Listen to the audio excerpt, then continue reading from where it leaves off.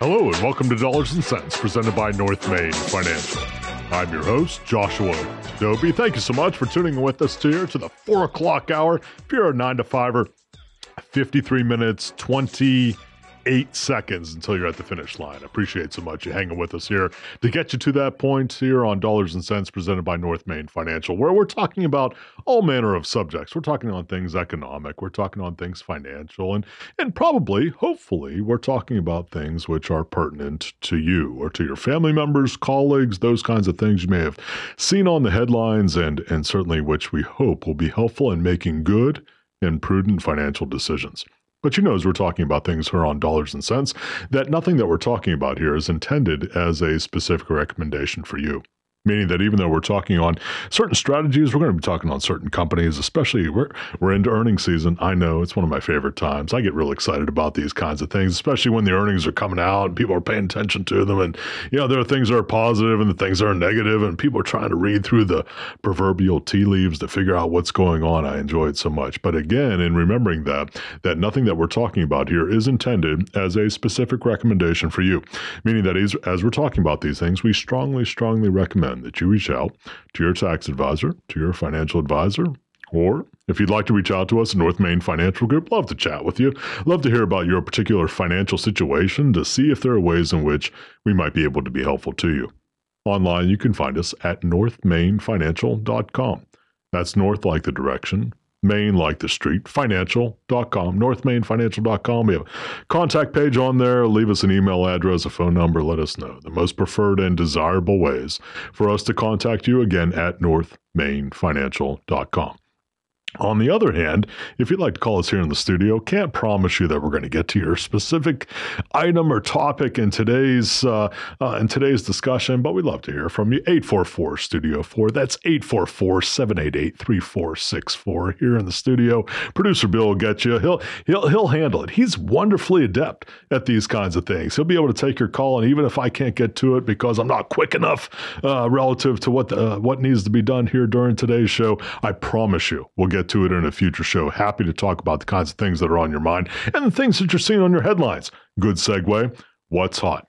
This is the What's Hot segment. We're talking about what's hot. I'm not talking about temperature. I'm not talking about fashion. I'm talking about the kinds of things that you're probably seeing on your headlines. Those kinds of things that are, you're watching your news programs. You're reading the news. I know. I still do. You're watching the socials. I got the black and white right in front of me, right here. I literally have the newsprint in front of me here, but I recognize that most folks are reading it online. They're reading it on their phones. They're reading it on their iPads. But we're talking about what's hot. Those kinds of things that may be on your headlines. Those kinds of things may be on your radar screen.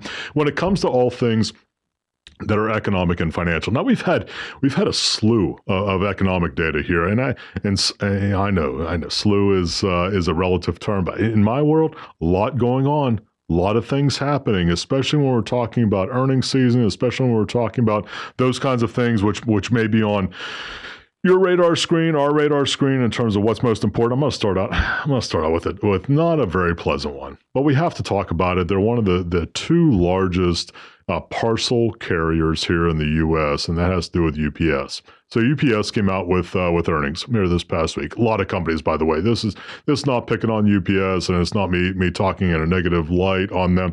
This is what they offered up in terms of their quarterly earnings.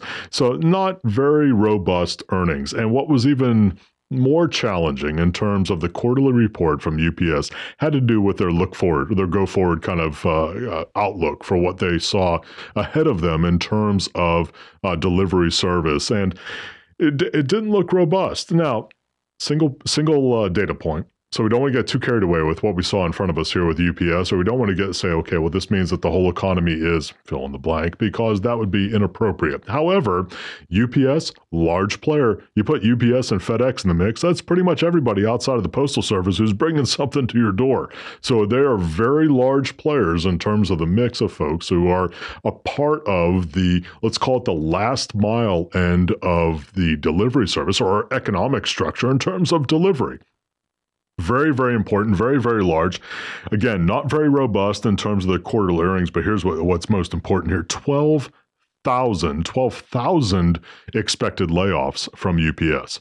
Now, there's a whole nother segment of discussion here. We're going to be talking about it here a little bit later on in dollars and cents about the unemployment or employment picture, depending upon how you look at it, about the unemployment picture here with 12,000 layoffs expected from UPS. Now, UPS, very large company. So we don't want to get, again, too out of kilter in terms of understanding what this means from an unemployment standpoint, but certainly one of the larger employers, certainly when we get into the seasonal aspect of things, talking about UPS. But 12,000 layoffs expected here over the course of the next 90 to 180 days. Now, that's a big number. And that's why it's top on What's Hot here, the What's Hot segment of dollars and cents. We're talking about the kinds of things that are important to us economically, because does that mean that folks are slowing down in terms of their spending? You hear me talk about the consumer all the time. I know producer Bill's sick of hearing me talk about it. I can see him over there rolling his eyes. He's too nice to roll his eyes. But I'm almost rolling my eyes at this point, because we're talking about where the consumer is. What is the consumer doing relative to our economy right now? And are they starting to slow down in terms of their purchases? Now, the fact that UPS is saying that things are slowing down doesn't necessarily mean that our economy is slowing down, but it is an important data point as we're seeking to understand where the consumer is and specifically what they see going forward. Does this mean that the consumer is a little bit tapped out? That the consumer is running out of ability to be able to purchase at the same growth rate that we've seen relative to our GDP growth rate here in the U.S.? It may be. It's one of those data points that's sitting there. We're going to keep it on the dot matrix, if you will. I know dot matrix. That's a printer for all those of you who were born about 45 years ago. The dot matrix is very important. It really is. And I know we got digital means now, but dot matrix still means something to the rest of us here when we're looking at the kinds of data points in terms of determining where things are going to be. And so we're looking at that, and we see that's something that's meaningful and important. I'm going to roll right into the next one here on What's Hot. So this is earnings week. I know I get really excited on these kinds of things. Microsoft, Google now called Alphabet, or the parent company called Alphabet. So when you're looking at the reporting aspect of things, it comes through as Alphabet. Let's call it good, but not perfect. And I say that not because companies need to be perfect. Companies never are. I know that's a shocker. I mean, it has to be a shocker, because sometimes when we're looking at the markets, companies are priced like they're going to be performing in perfection. And they don't. They never do. Companies are made of people, never going to be perfect, no matter what anybody thinks. But we sometimes price them that way in the short run. And that's what we're seeing here with companies like Microsoft and with Google. It was good, but not perfect. And they got nicked. They got nicked from a performance standpoint. They got nicked from a pricing standpoint. And so there's some concern, especially because they're part of the so-called Magnificent Seven. Does that mean that things are slowing down? Maybe. Maybe it's the kind of thing that we need to which we need to give attention. It certainly is the kind of thing, because they have been priced to perfection, that folks who are watching those kinds of things closely and expecting some kind of unnaturally good performance, when it doesn't happen, you're going to see pullback. Alphabet, Google last week pulled back a little bit, 7% in a given day, popped up a little bit today. What does that mean in terms of ongoing? Well, you're going to have to hang around and find out. I appreciate so much you hanging with us here on Dollars and Cents, presented by North Main Financial. We're going to take a breather, be back for the second quarter here on WSIC. Dollars and Cents with your host, certified financial planner Joshua Doby, continues straight ahead on 105.9, 100.7 WSIC. Dollars and Cents continues now. Here's your host, certified financial planner Joshua Doby on 105.9, 100.7 WSIC. Hello and welcome back to Dollars and Cents, presented by North Main Financial. I'm your host, Joshua Doby. Thank you so much for hanging with us into the second quarter of today's show. Football reference, we're in an off week. All right, so if you're a football guy, I'm a football guy. If you're a football guy or gal, and you are expecting to have football experience this coming weekend, unfortunately, you're going to have to wait. I mean, that's part of it, right? That's the hype.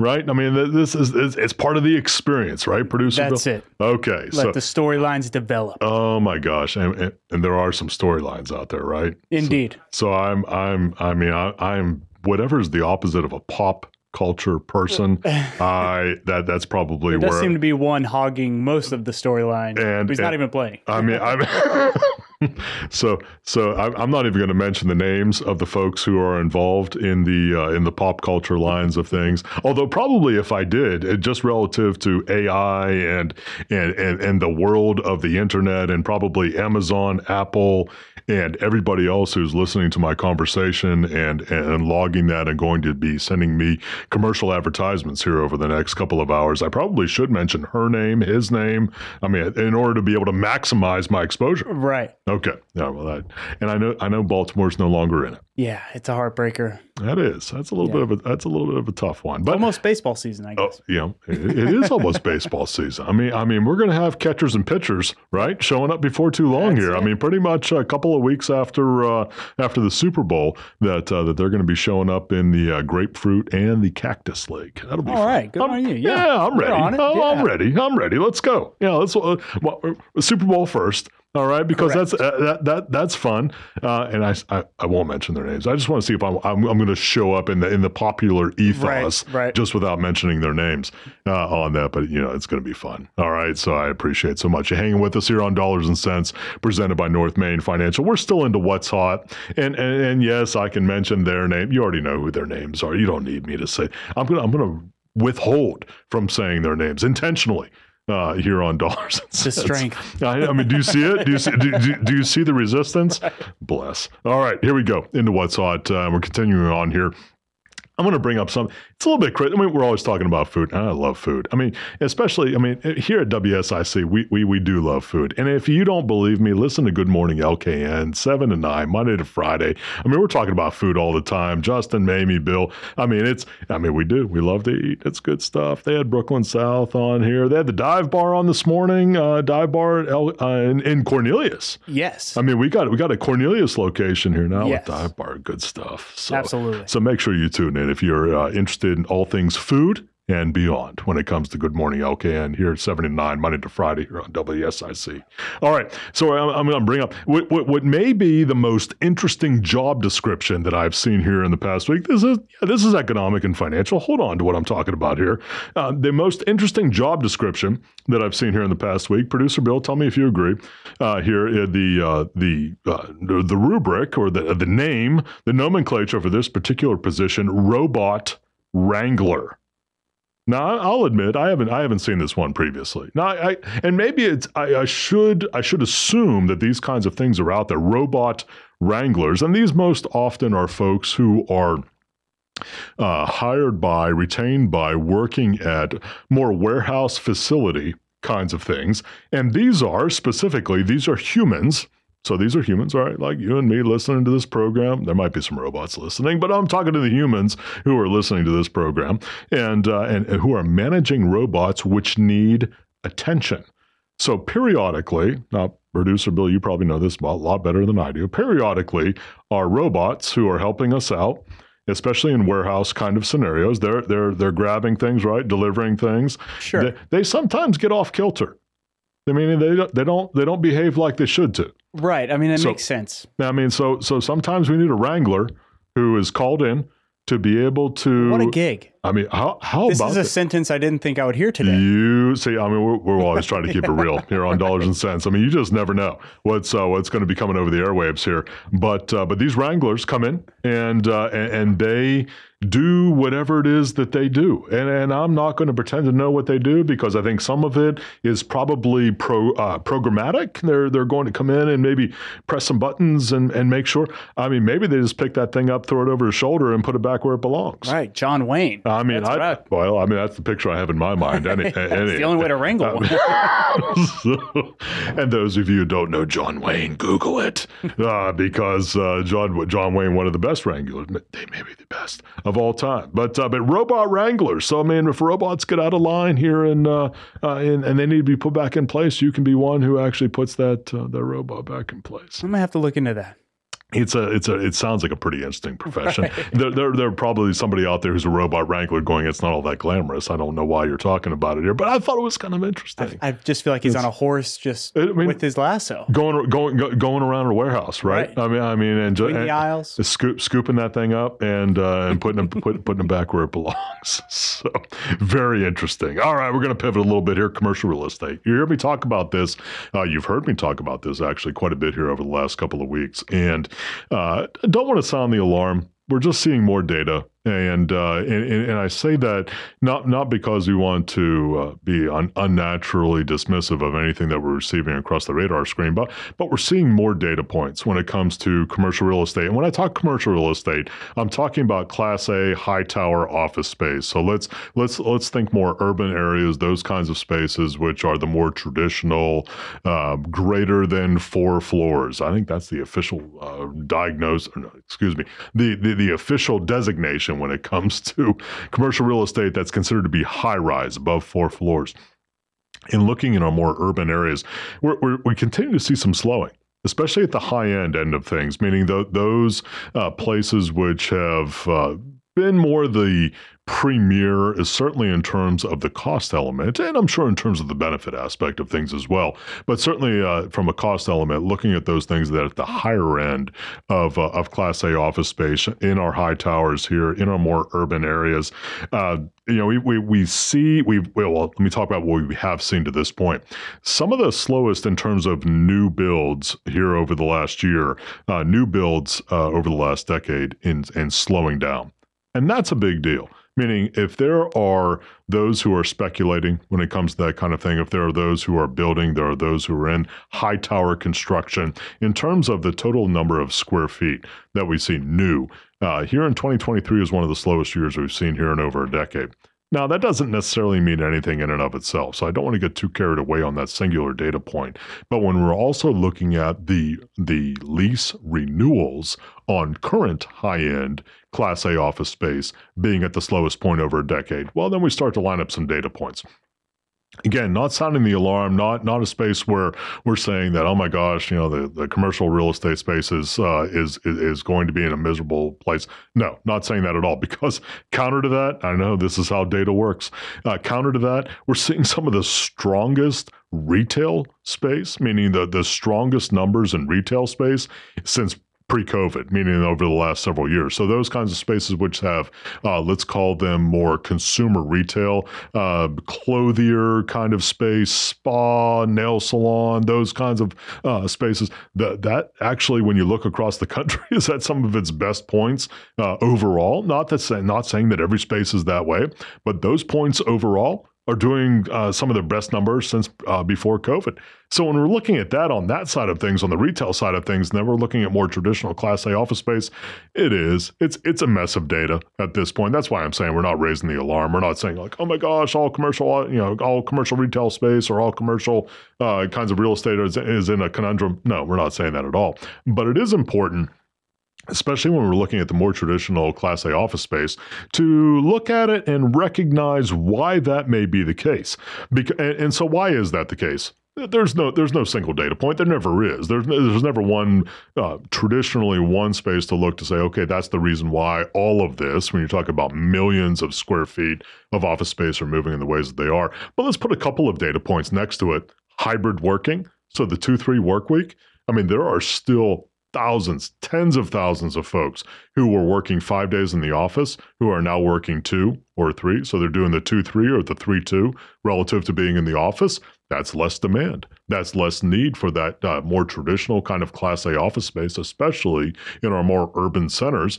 And that's what we're seeing. So that's that lessening of demand. Again, if you're the one who is writing the lease, if you're the one who's on the hook for that kind of lease, and saying, well, okay, we only need 40 to 60% of what we needed previously, of course you're going to want to renegotiate. Of course you're not going to want to be as intentional about locking up the same number of square feet. And it may be that. It may be that you had, let's call it 100,000 square feet. Now you're saying, well, we just want 60,000 square feet. And you're looking at that saying, well, those are huge numbers either way. I understand that. But if you're the one who owns the building, you just lost 40% on a lease. So that's a very big deal. And that's why we're watching those kinds of things. We're looking at it in terms of what it will mean in terms of the valuation aspect of those buildings, because there's a trickle down. It's not direct. It's not one-to-one. It's certainly not binary, but it's the kind of thing that we're watching very closely because real estate overall, very large portion of our economy. When we're looking at it from a commercial standpoint, obviously, especially in our urban areas, very large portion of the economic impact for those kinds of areas. And you could talk commercial real estate taxes. You can talk about income taxes relative to the folks who are earning income in those kinds of spaces. Very, very large deal. So we're bringing that to you. Watch it. We're not, again, raising the alarm. This is not something where we're running for the hills in any way, but certainly wanted to keep that kind of item in mind. And again, a counterbalance to it is we're looking at the retail side of things, very optimistic. I mean, we're looking at renewal rates on the retail side of things, which is very interesting to see because those tend to be a little bit more, let's call them fluid in terms of their movement and their renewal possibilities. Sometimes they're strong, sometimes they're weak, but we're seeing them very strong right now. So it's very interesting to see those kinds of things and to see the dichotomy between the two. Because when we're looking at it, all of us want to be able to see a clear direction, right? We want to see through the proverbial clouds. We want to see through them. We want to be able to understand exactly where we're going. None of us ever know that.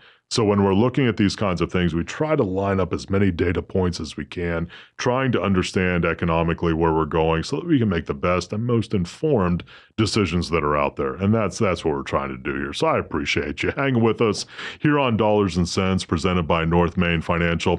I'm going to take a deep breath for the first time in, about 35 minutes or so, as we hear from our sponsors. Appreciate you hearing with us here on WSIC. We'll have more of Dollars and Cents with certified financial planner Joshua Dobie following these brief messages on 105.9 100.7 WSIC. Now more of Dollars and Cents with certified financial planner Joshua Dobie on 105.9 100.7 WSIC. Hello and welcome back to the second half of this week's version of Dollars and Cents. Presented by North Main Financial, I'm your host, Joshua Dobie. Thank you so much for hanging with us. Second half of today's show. We're still talking about what's hot. There's a lot out there. My gosh, there's a lot out there right now. I haven't even talked about the Federal Reserve yet. I know that may not be high on your radar screen. It's high on my radar screen. It's a big deal. It may not be something that's pertinent to what's happening at your dinner table, but I promise you what the Federal Reserve does is literally impacting what's happening to you on a day-to-day basis. So I have to talk about it. They were out yesterday talking about their most recent decision, and their decision was we're not going to do anything right now, which was largely expected. We didn't expect that there was going to be any change to the overnight lending rate, especially relative to the kinds of rates that are adjusted to affect our lending costs, borrowing costs, and also our interest rates relative to deposit kinds of accounts, money market kinds of accounts, and things of the like. So there wasn't any change there. That was largely expected. But they did give an indication, which is different than it was here just about 2 or 3 months ago, that we probably aren't going to do a whole lot here before the end of the second quarter of this year. Now, again, when it was talked about and the futures market was kind of going haywire in my end of the world in thinking that something was going to happen here in the first quarter of this year, we didn't think that. You heard me say that. It's not that I'm trying to second guess the Federal Reserve. I'm not. But it was, let's call it early to be able to say that kind of thing relative to adjusting interest rates. You got to get 6 months. You got to get 9 months into the end of a raising cycle before legitimately, A, you can understand what's happening, and then B, if you're going to make an informed decision about which way you should go.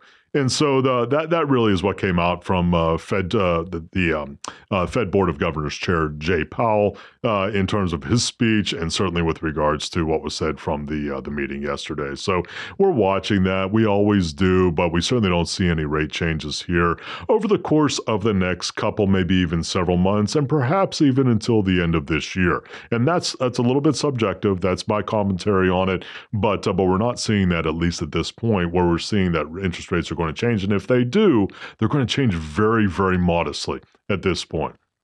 We've made a huge amount of change in the last 2 years. Huge. You look at it on a historical standpoint, I mean, we've never moved this much this fast. Ever in our history, we've never moved this much this fast in terms of interest rates.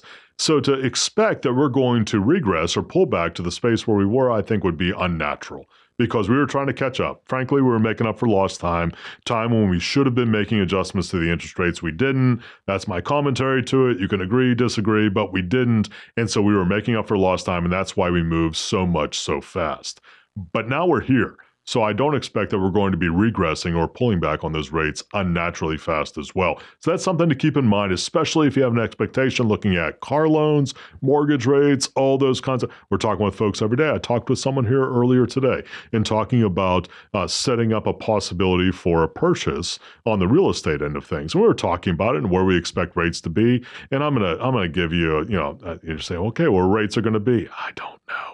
Nobody does. Nobody ever does when we're looking at this kind of thing. We make the best, let's call it informed decisions that we can with regards to interest rates, but we don't know where things are going to be. And if, spaces are a little bit higher right now, maybe we're at the peak in terms of rates with regards to all things mortgages and all things notes related that are secured by real estate. Are we at the top end of things? Probably. It looks like it. I don't expect that we're going to be raising rates in this part of the cycle much more beyond where we are right now. But when are they going to drop? I don't know. Nobody does. Nobody does. There's no way to legitimately look at that. I mean, if you're like me and you're a little bit maniacal and you don't sleep very much and you watch really weird points of data at really strange hours of the night, I hope you don't. That means you're a little bit weird like me. But if you do, you're watching those kinds of things. The futures market in the fourth quarter of last year was almost completely betting. And I mean betting, and I mean completely that there was going to be an adjustment to the overnight lending rate, i.e. all interest rates here in the first quarter of this year. Well, that would be a first. That would be something that would be completely out of line with anything that the Federal Reserve has ever done in its history. But there was a 97, I think 97 was the peak point on the futures market, expecting that there was going to be an adjustment to interest rates here in the first quarter. Come on, guys. I mean, I know there are a whole bunch of you out there that have not experienced an interest rate cycle because you don't have nearly as much gray hair as I do. But come on, that's not how it works. You know this. Let's look a little bit of history. Just take a little bit of a gander at what has gone before us here. That's not how the system, that's not how the machine works. So we're going to need to get 6 months. We're going to need to get 9 months into it. I know. I blame everything on the microwave. I do. Producer Bill, I do. I mean, it was, when it took 30 to 40 minutes to make dinner at night, we had a certain expectation. Now when the microwave came in, 30 to 40 seconds. I don't like it. It's slippery slope. I mean, it is, because we all of a sudden we just think, and I'm also going to blame Staples, the office supply company. You know what I'm talking about? Easy Button. Was that Staples was the easy button, right? Correct. Okay. So that red easy button, you just press it and everything happens immediately. I'm blaming both of them. I'm blaming the microwave, right. Blaming Staples for the easy button, and that's why we think everything happens right away. I'm with you on that. Okay. So I'm not out of kilter here. No, right? no. You're on point. And you may or may not be in the same age demographic that I am by a country mile. but we do economically. We do in terms of the financial experience. We expect things to happen instantly or overnight. And yes, there are a whole bunch of things that do. There's no doubt about it. We do live in much more of a 24/7, 365 culture. I get it. I'm not oblivious to that kind of thing. But there are certain things, especially in a $28 trillion economy, that just don't move that fast. You just can't. There just isn't enough space to be able to move that fast, that quickly. And so when we're looking at interest rates, we need to be able to understand that it's not going to happen overnight. So let's look second quarter, let's look third quarter. Let's keep that in mind. All right, we're going to pivot. We're going to golf. All right. We're going to golf. Absolutely we are. I mean, I like golf. You may like golf. You may not like golf. We're still going to golf here. PGA Tour investors. Now, Producer Bill, you may or may not have seen this. This was a surprise. Well, yeah, it was a surprise to me. So there's been a lot of, let's call it controversy on the PGA Tour here over the last year, especially with the introduction and certainly the recruitment of PGA Tour professionals from the PGA Tour to LIV, to LIV. Correct. Golf. And some of the biggest names, up to and including Jon Rahm, Yes. here in the fourth quarter of last year, Jon Rahm agreeing to jump over to live. I mean, Jon Rahm, arguably best golfer of our generation, certainly a top 3 or 5. I mean, he's right at the top of the heap there. Indeed. Making the jump over. And there's been a lot of talk about, the PGA Tour. There's been a lot of talk about LIV. I mean, at one point they were suing each other. Then at one point they're getting together. I mean, it's kind of interesting. Now I got new news. I mean, you probably heard this. I saw this come across my radar screen. Now the PGA Tour is taking on investors.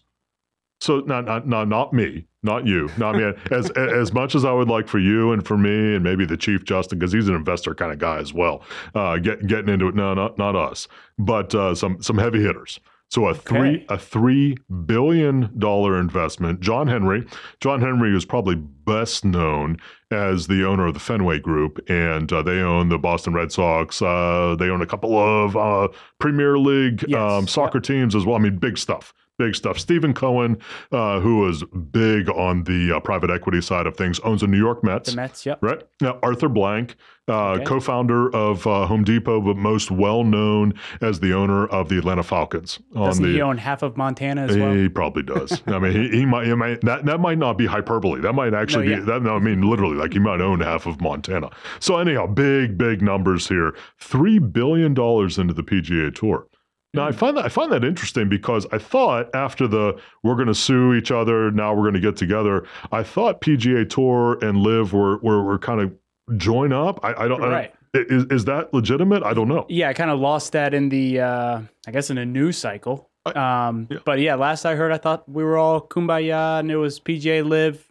Everybody's happy. Which I mean, I whatever that means, right? Because right. There's the conundrum, or at least I'll call it a conundrum. There's the conundrum of those PGA Tour players who left the PGA Tour to go to LIV, took huge payouts. Correct. And I'm not talking about $100 tip going to the bar. I mean, we're talking about hundreds of millions, tens of millions, hundreds of millions of dollars going to the. What about the ones who said, no, I'm going to stay with the PGA Tour? Now we're all getting together again, and you just got $100 million, and I'm on this side of it, and we're all playing the same tour. I don't know. It seems a little bit convoluted at this point. I mean, it seems like when you're putting all of it together, and so then I'm looking at guys like Henry and Cohen and Blank who are all investing in it, and these are smart folks. These are not folks who are throwing money around because they got nothing else to do. So if you're putting up billions with a B, well then what's going on? So is there some kind of joining that's out there? Is there some kind of revenue share? I mean, I don't know. Right. I'm going to definitely keep my eye on it because those guys are heavy hitters. They are. And this whales. stuff, and it is whale. Yes, definitely whales. So when I look at that kind of thing, and I'm looking at the PGA Tour, I'm saying, okay, that's a change in structure because that's not historically how it's been done. And certainly there's a lot of fluidity. There's a lot that we don't know. But just in terms of those names being thrown around and the experience of the PGA Tour, what does that mean in terms of the structure of the tour? What does that mean in terms of the revenue share on the tour? Television contracts, I mean, they're huge. They're huge on that kind of thing. Which, by the way, just sidebar, just in case you didn't know, the PGA Tour, from a tour perspective, basically owns everything except the 4 majors. Did you know that? I mean, it's kind of interesting. I mean, they basically own everything except the big 4. I did not know that. Yeah, just kind of interesting that they own. But again, so much revenue, so much going on with everything that's not in the majors that there's a lot of revenue to be made, and that's one of the reasons why. Even with these players who have gone to play on the LIV Tour, they can come back and play in the majors because PGA Tour doesn't own them. So very, very interesting when you're looking at that kind of thing. So we're going to be watching it. That's big economic impact, big dollars moving around the machine there when you're looking at, what that means for us economically, because obviously they anticipate, these folks who are making those kinds of investments, billions with a B, that there's going to be some kind of significant ROI. Otherwise, they're not going to be putting their dollars in that particular direction. Maybe there's something we don't know. Maybe it's like the folks who are paying billions more for these NFL franchises. I don't know. Every time I think somebody pays too much for it, somebody pays more and they make more money. Obviously, I'm not the right person for the job. All right, folks, I appreciate so much you hanging with us here on Dollars and Cents, presented by North Main Financial. We're going to take a break. Be back soon here on WSIC. More of Dollars and Cents with certified financial planner Joshua Dobie is coming up on 105.9 100.7 WSIC. Making your money make sense. Dollars and Cents with CFP Joshua Dobie on 105.9 100.7 WSIC. Hello and welcome back to Dollars and Cents presented by North Main Financial. I'm your host, Joshua Dobie. Thank you so much for hanging with us. Fourth quarter, you're almost there. 11 minutes, 56 seconds. Or not 11. Yeah, 11 minutes. 56. Yeah, I was right. We're almost there. If you're a 9-to-5er, you got to sprint to it. I appreciate so much, though, you keeping us on the horn here as we're making our way towards the end of things. I got so excited talking about the PGA Tour there, which I think is kind of fun. Even if you're not a golf guy, I mean, how can you not like that kind of stuff? I mean, seriously, is there any better way to take a nap on a Sunday afternoon in the summertime with Jim Nance in your ear and talking about, all right, as they approach the 16th green. And he's approaching a shot, and seriously, it's the kind of thing that can literally, at least it does for me. Yeah, maybe not for you. All right. Well, I don't think a version of Dollars and Cents would be complete if we didn't talk about food. Now, I know the Good Morning LKN crew has let's call it a little bit of a corner market on talking about food, and that's okay. Yeah, I don't mind that at all, because I will elbow my way in there, because I think I found one here that was not a part of the most recent discussion. Producer Bill, stay with me on this here. I mean, don't leave me on this kind of thing here, because it is the Super Bowl season. So I'm looking at Super Bowl style food for this next week. I mean, you got to prepare. Right? Indeed. I mean, we this is not the kind of thing that just comes up haphazardly. I mean, we got to be ready for this coming week. So, in thinking about that kind of thing, I'm looking at Cheetos. I like that. I mean, Cheetos, crunchy chips, right? I mean, all flavors and varieties. They have come out with one that I think is very appropriate. Now, you've heard me on here on Dollars and Cents. I may or may not have expressed my undying love for fried chicken wings. I think I've said that. I will certainly embrace that. If somebody would stop me here after the show and say, "Is that true?"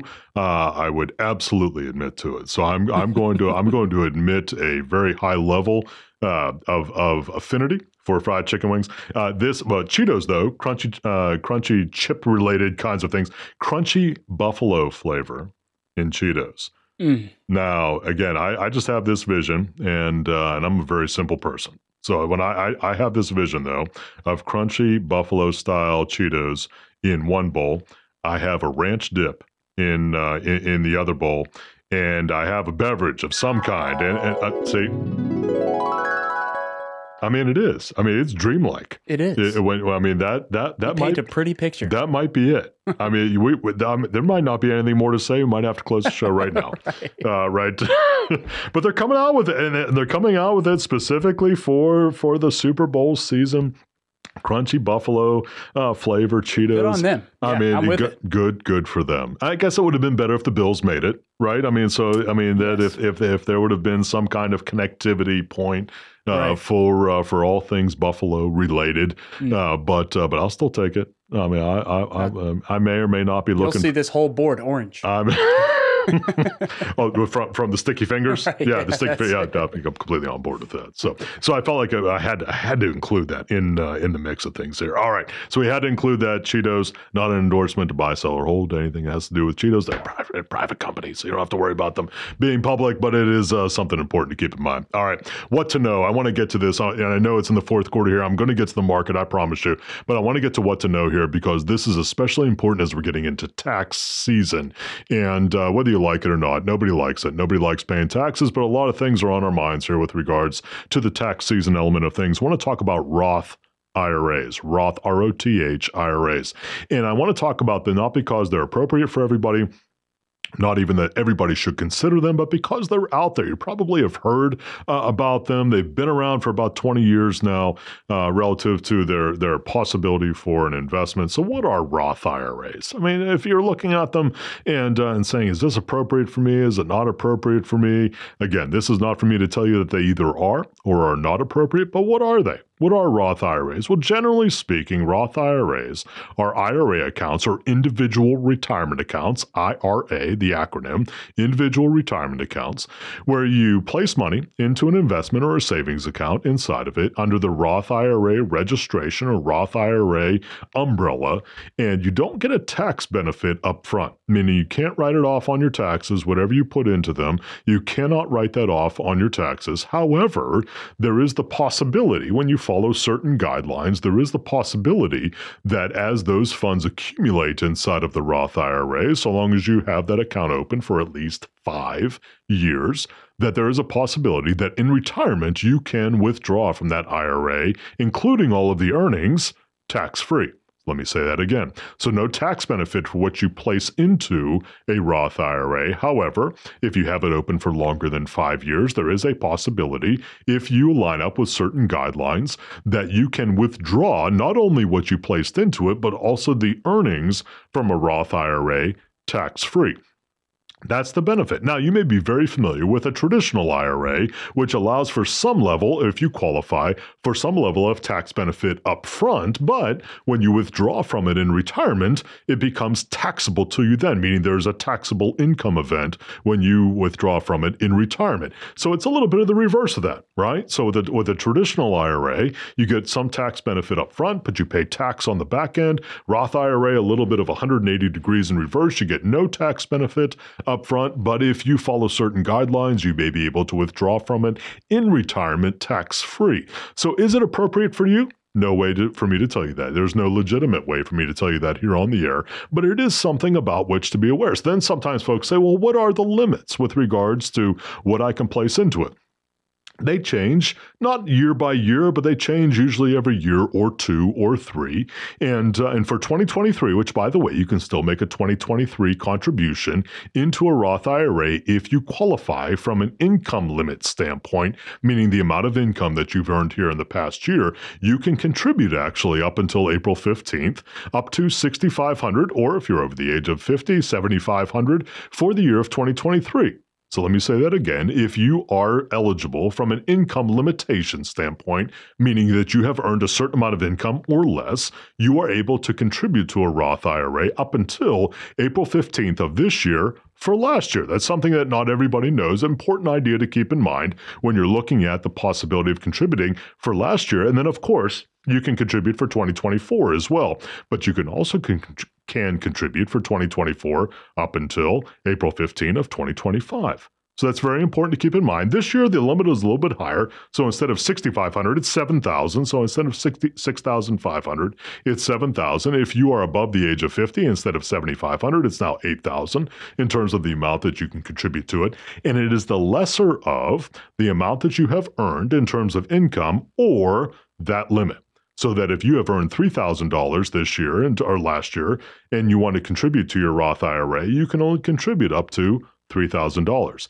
If you have earned $25,000 this past year or this year, you can only contribute up to either $6,500 or $7,000 or $7,000 or $8,000, depending upon your age. So that's the top end, even though you earn $25,000. So there are caps on it.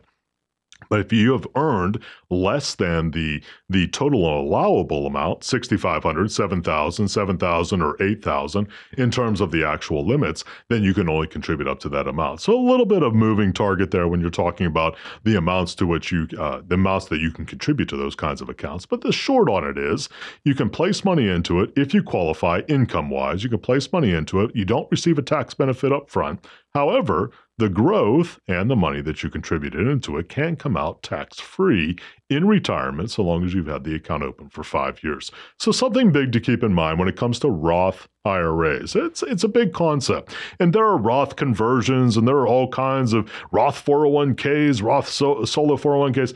I know I don't have enough time to talk about them here on Dollars and Cents in terms of all the different variations of things that you can utilize for that. But it's important to be aware that those kinds of things are out there so that if you bump into them, and certainly if they're the kinds of things that are appropriate for your financial space, make sure, reach out to your tax advisor, reach out to your financial advisor, give us a buzz at northmainfinancial.com. We could certainly respond to you and let you know about whether it may be appropriate for you. All right.